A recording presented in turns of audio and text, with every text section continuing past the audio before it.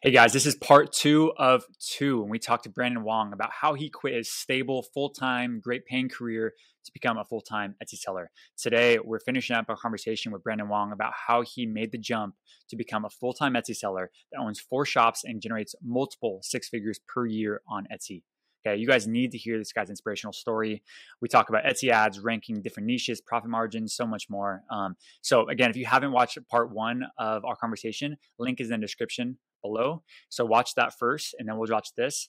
But yeah, let's jump back into the finishing conversation with Brandon, and we'll jump in now.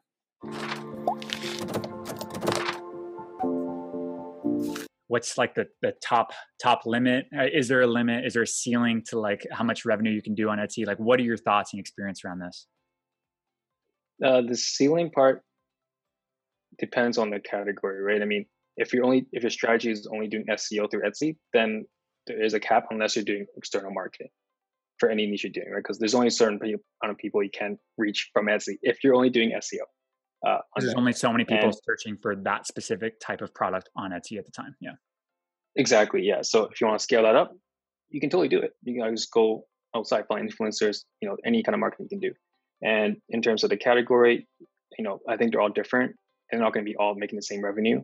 Sure. Right. So from my wall art, it was a certain amount. And then compared to my plant shop, which was definitely like a lot more, just because the price one's higher, less competition, way more demand during this time. So it does ranges. And when I tell someone like, hey, what's your goal? Like, are you trying to make this a full-time thing? Or are you just trying to do a side hustle? Okay. Whatever you want to achieve, you can do it. But okay, figure out the category you want to do, figure out the top sellers, how much you're making. And that's the beauty of using Everbee, right? Because you can actually find how much people are making. And from there, you can set a goal for yourself. Pretty cool. They have 30 listings here. They started 8 months ago, which you can also find out from Everbee. And then you can really know exactly what got them there.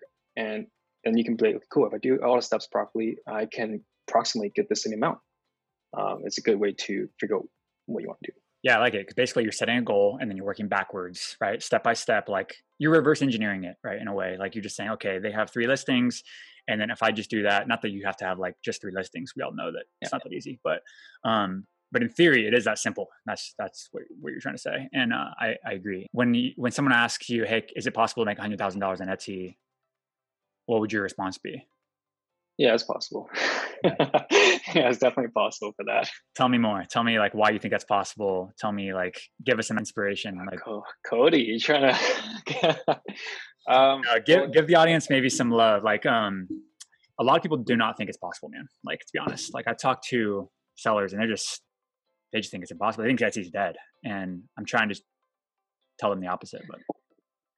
But that's the beauty of why you have Everbee, right? You're literally proving to people this you can make this much money. Yeah, from my own personal experience, I was able to achieve that from the first year and a half from doing my first shop, and then after that, I was doing the plant shop and everything else. Obviously, I was able to get more, but that's a different story because I have a team behind this one. Cool. But overall, even if one doesn't get you there, let's say if you're picking a more niche category, which you're dominating in, but there's not enough demand, like we mentioned earlier with the SEO. Let's say that they can't get 100K from that, but now you understand the whole process of it. Now you just recycle that on a different category, right? Do something similar, and then just keep hitting them, and have a bunch of different Etsy shop streams that can get you 100K if you wanted to do that. So it's definitely possible. And for anyone that doesn't believe it, I guess it's our job to really explain to them, like, guys, we're showing you the data here. Like, we're showing the sales. Like, I don't know. Yeah, I mean, I think people are just a little bit uneducated around it. So it seems like they don't really realize like how much money is actually flowing through the platform. Like Etsy's gross GMV, their volume, right, through the platform is like $60 billion, something crazy, right? It's like, that's a lot of capital coming through just a piece of software in the world, right? A marketplace like Etsy.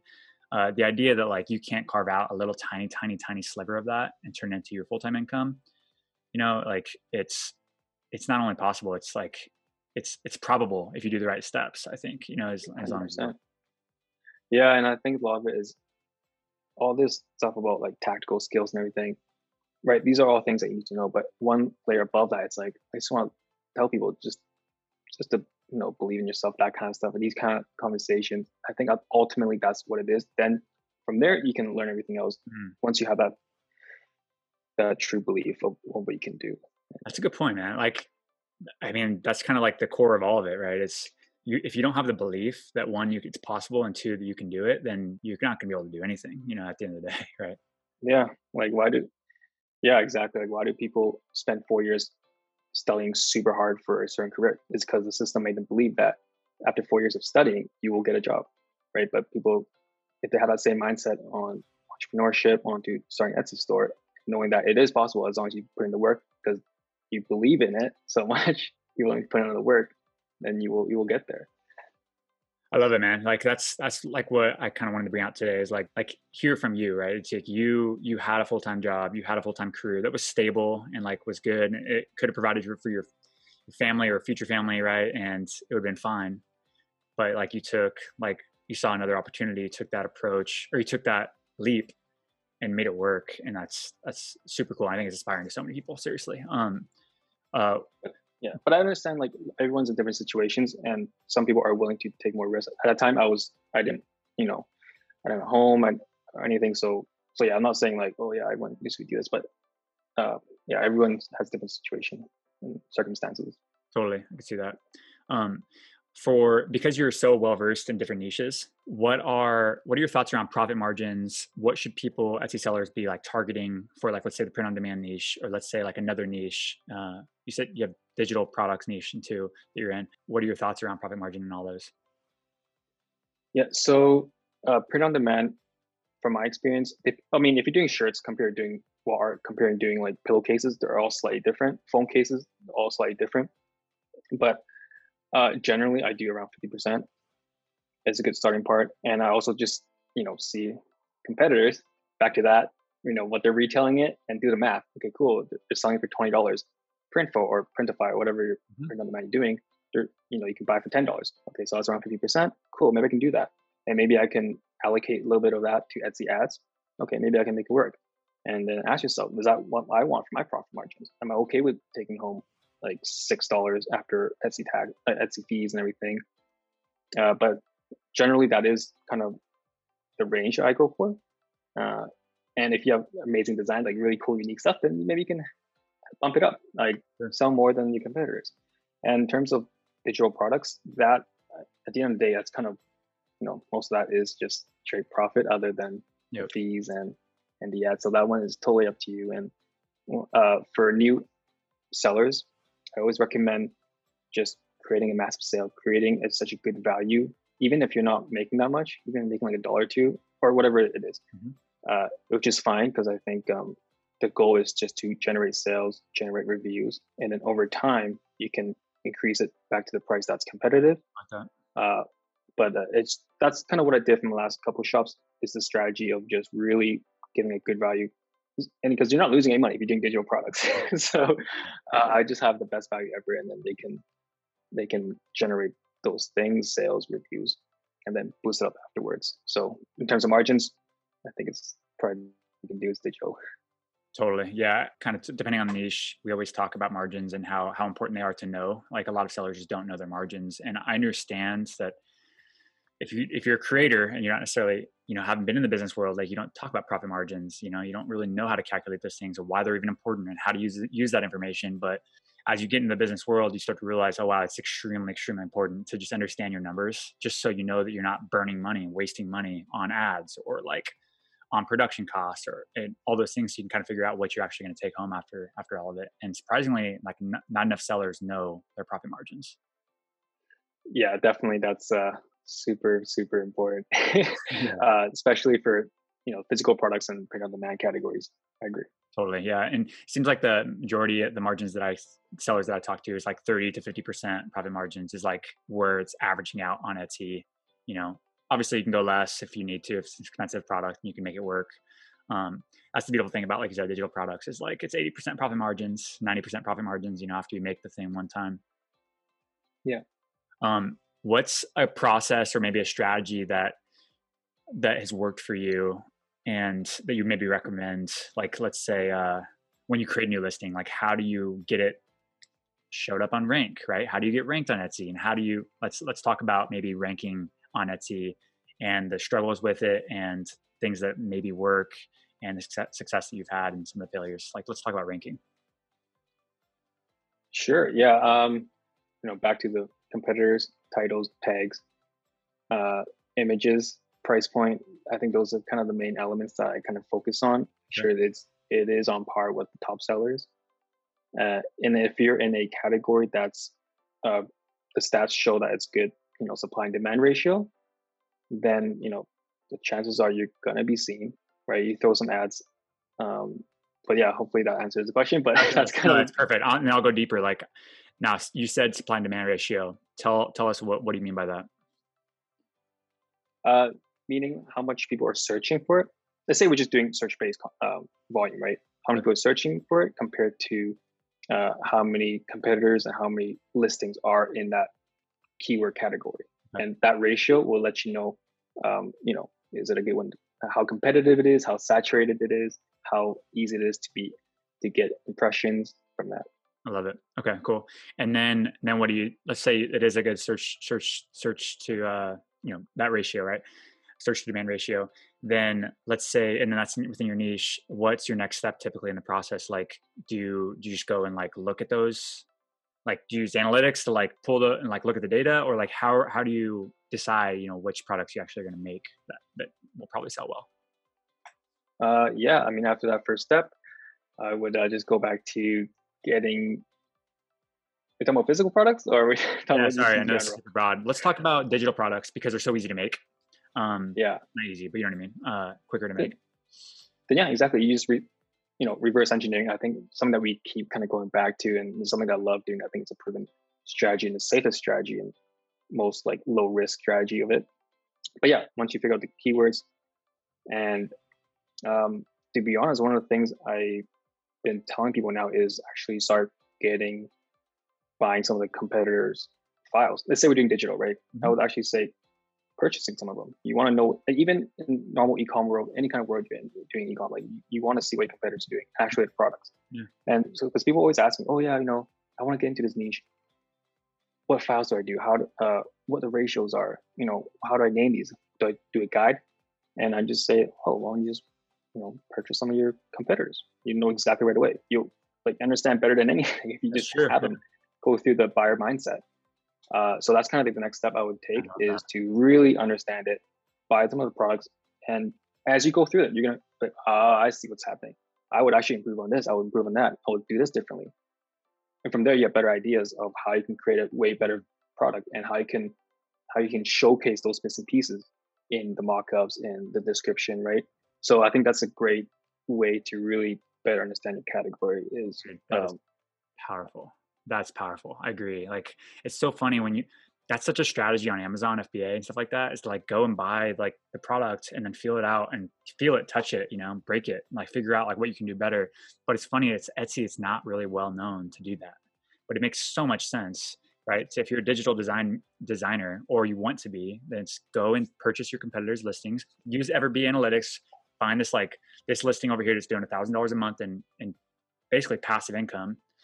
Go and buy it for yourself, touch it, feel it, right? See what, like you said, the ratios and all the things, and figure out like if there's ways to improve it, make it better, make it more clear. Like, I don't know, whatever the template is. I mean, you know that world better than I do, like in the digital product space, but that's interesting. Yeah. And another easier way, let's say if you really, like instead of buying it, if you really don't want to spend money on it, which I think you should, but if you don't, I would just look through the reviews, read all someone's reviews. You're going to have someone say, oh, this is such a great product, but I wish they had this. And that's a good intel that, oh, maybe I should do this to improve my product compared to the bestseller. So that's another great way to find out what the consumers are wanting from this best product. Got it. Yeah, I like that. That's a very popular strategy on like other platforms as well, is like go into the negative reviews and like, maybe sometimes if it's physical products, maybe like the shipping time sucks, right? And you're seeing this thing pop up and like, hey, maybe I can like deliver faster or something. I don't know, right? It's like, those are things. Yeah, like one of them examples, I was helping someone research is they're doing social media templates, and on a review saying, oh, I love these social media templates, but this person's missing Facebook ad templates in the package. Oh, okay, maybe we just do some Facebook ad templates, include it, and make sure we showcase that, right? So little things like that really make you stand out. Oh my gosh, totally. What do you think like is, I don't know, the biggest mistake that Etsy sellers are making right now? It's like you see like it recurring popping up, like the simple mistake or big mistake or whatever. I know it's such a broad question, but Yeah, we talked about pictures already. So maybe aside from pictures. I know, because I would say that's going to be the one. I But know, me too. uh, biggest mistake, quitting too early. Mm, I mean, that's like a kind of broad one, but I think a lot of people would just put a few, and they think, oh, it's not working, and then that's why I always tell people to have at least 16 listings. I think personally, that's my 16. magic number is Why? 16, because on a mobile or web page, it has enough to fill up a whole screen. It's enough for the buyer to be like, oh, this is a complete store, right? If you only have a few, imagine until like walking to the physical store and all the shelves are empty except for like one row, Yeah, yeah. right? It's like, uh, yeah. So I personally, that's just what I do. I like to see the whole screen filled out. Yep. It looks more professional. It looks like it's actually a complete shop. So, but that's one tip. I love that. And I agree with that. And I realized that we didn't really talk about like Etsy ranking as much as I wanted to. And I think that it's like the mystery, like how do you get ranked on the first page for like, let's say it's digital. What's a good like search term that's a high demand on like the digital print world? Like digital print, probably digital download. Yeah, there's digital download. I mean, you can do, let's say like a daily plan or something like that. Daily planner, right? So search Sure. bar, daily planner. We all know that one's probably like popping up quite a bit, or a lot of people are searching for that.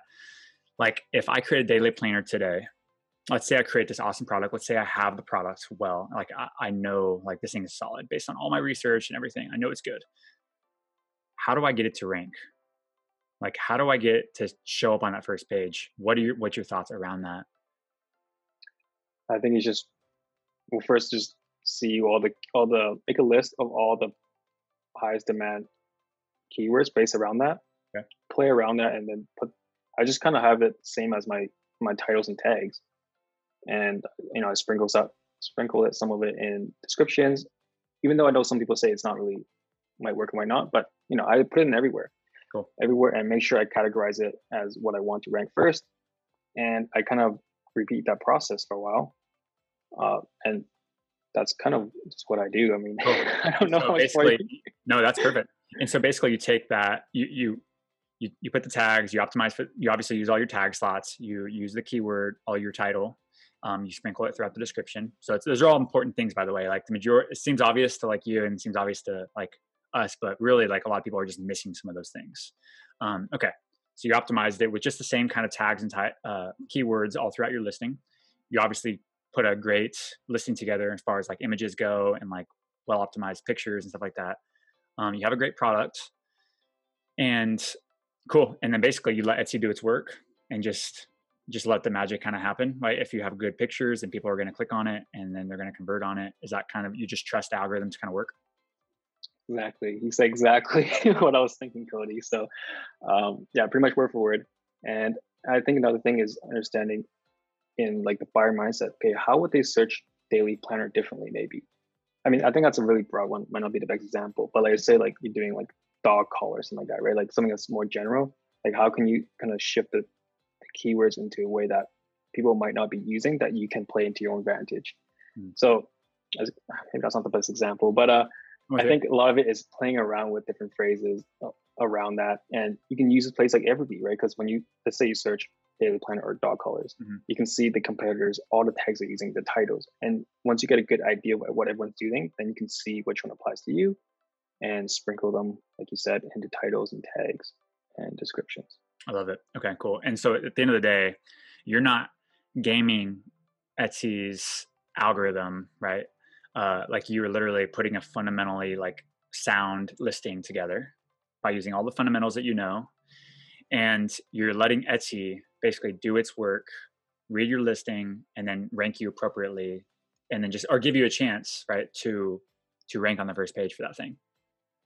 Exactly. And if you have the good main image, then you'll get those clicks, and then it'll just the momentum will keep flying. And then just be patient. You can't get traction right away if you're depending on how competitive your space is, right? But I wouldn't I wouldn't set up all this up. A couple of days later, oh, it's not working. Change it all. Right? You gotta like let it marinate a bit Mhm. instead of just keep trying to, you know, change things around every couple of days, because that's gonna keep. It's not gonna let the algorithm settle. And from my experience, I'm sure you know a lot more about this No, than I I mean, do, but that's what I do. yeah, that's interesting. Yeah, like I feel like I hear a lot and I see it a lot where sometimes people will cannibalize, or I guess just basically just destruct their own listing by like changing it all the time, and they're just like never get traffic, and you never basically let Etsy kind of like run with your listing. So because they're always like trying to optimize the tags too much, right? Over optimizing, and Hmm. so typically I would recommend, and I've seen this taught too by not just me. It's I didn't make this up. Is like you copy the listing and then go make the changes on the new listing. So you give Etsy a chance to like run with that new listing, and it gives fresh data to it into the algorithm and see how that performs. But what are your thoughts on that? Do you ever copy listing and then make the changes, or do you always just modify the actual listing that's not performing well? Even though the product is the same product I'm selling in two listings. Yeah,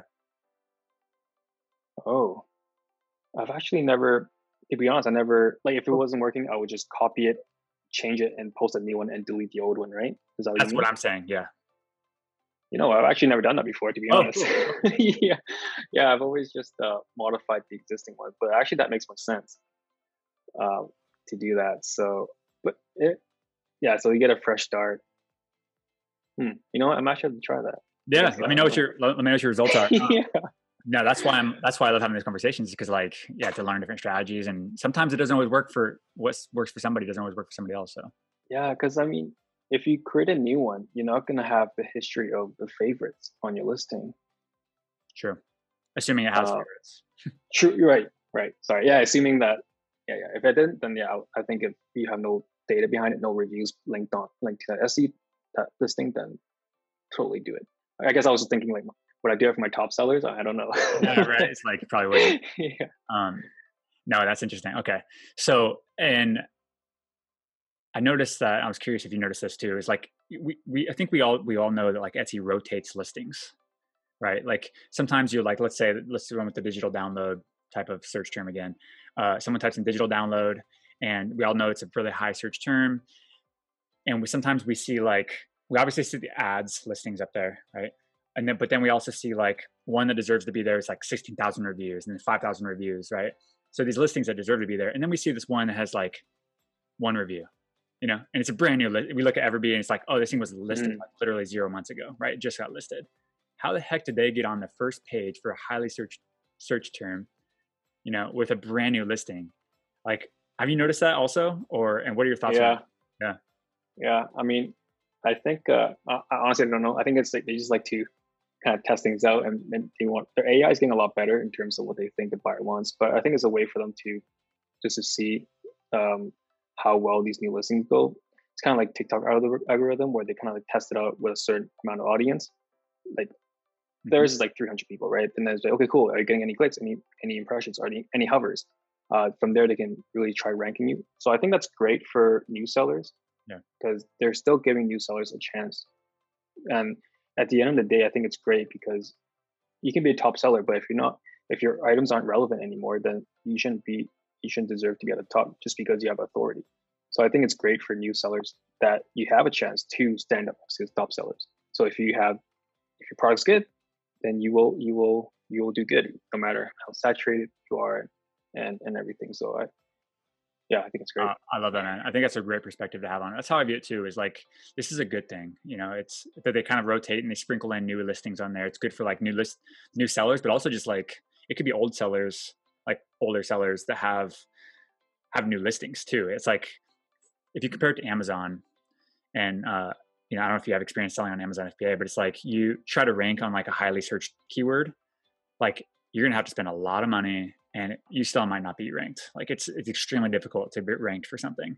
Like so you have to like somehow figure out a way to like not hack it, but like strategies. There's strategies built around this. Mhm. Whereas Etsy gives you a chance to rank. So if you assuming you convert and you get those clicks and you actually convert, like they want to show you again, and they want to show you again. They want to show you again, right? It's in their interest too. 100%. I love it. And for them, it's smart too, because if they're going to just keep giving priority to top sellers, well, I'm sure at some point they do, like to some degree.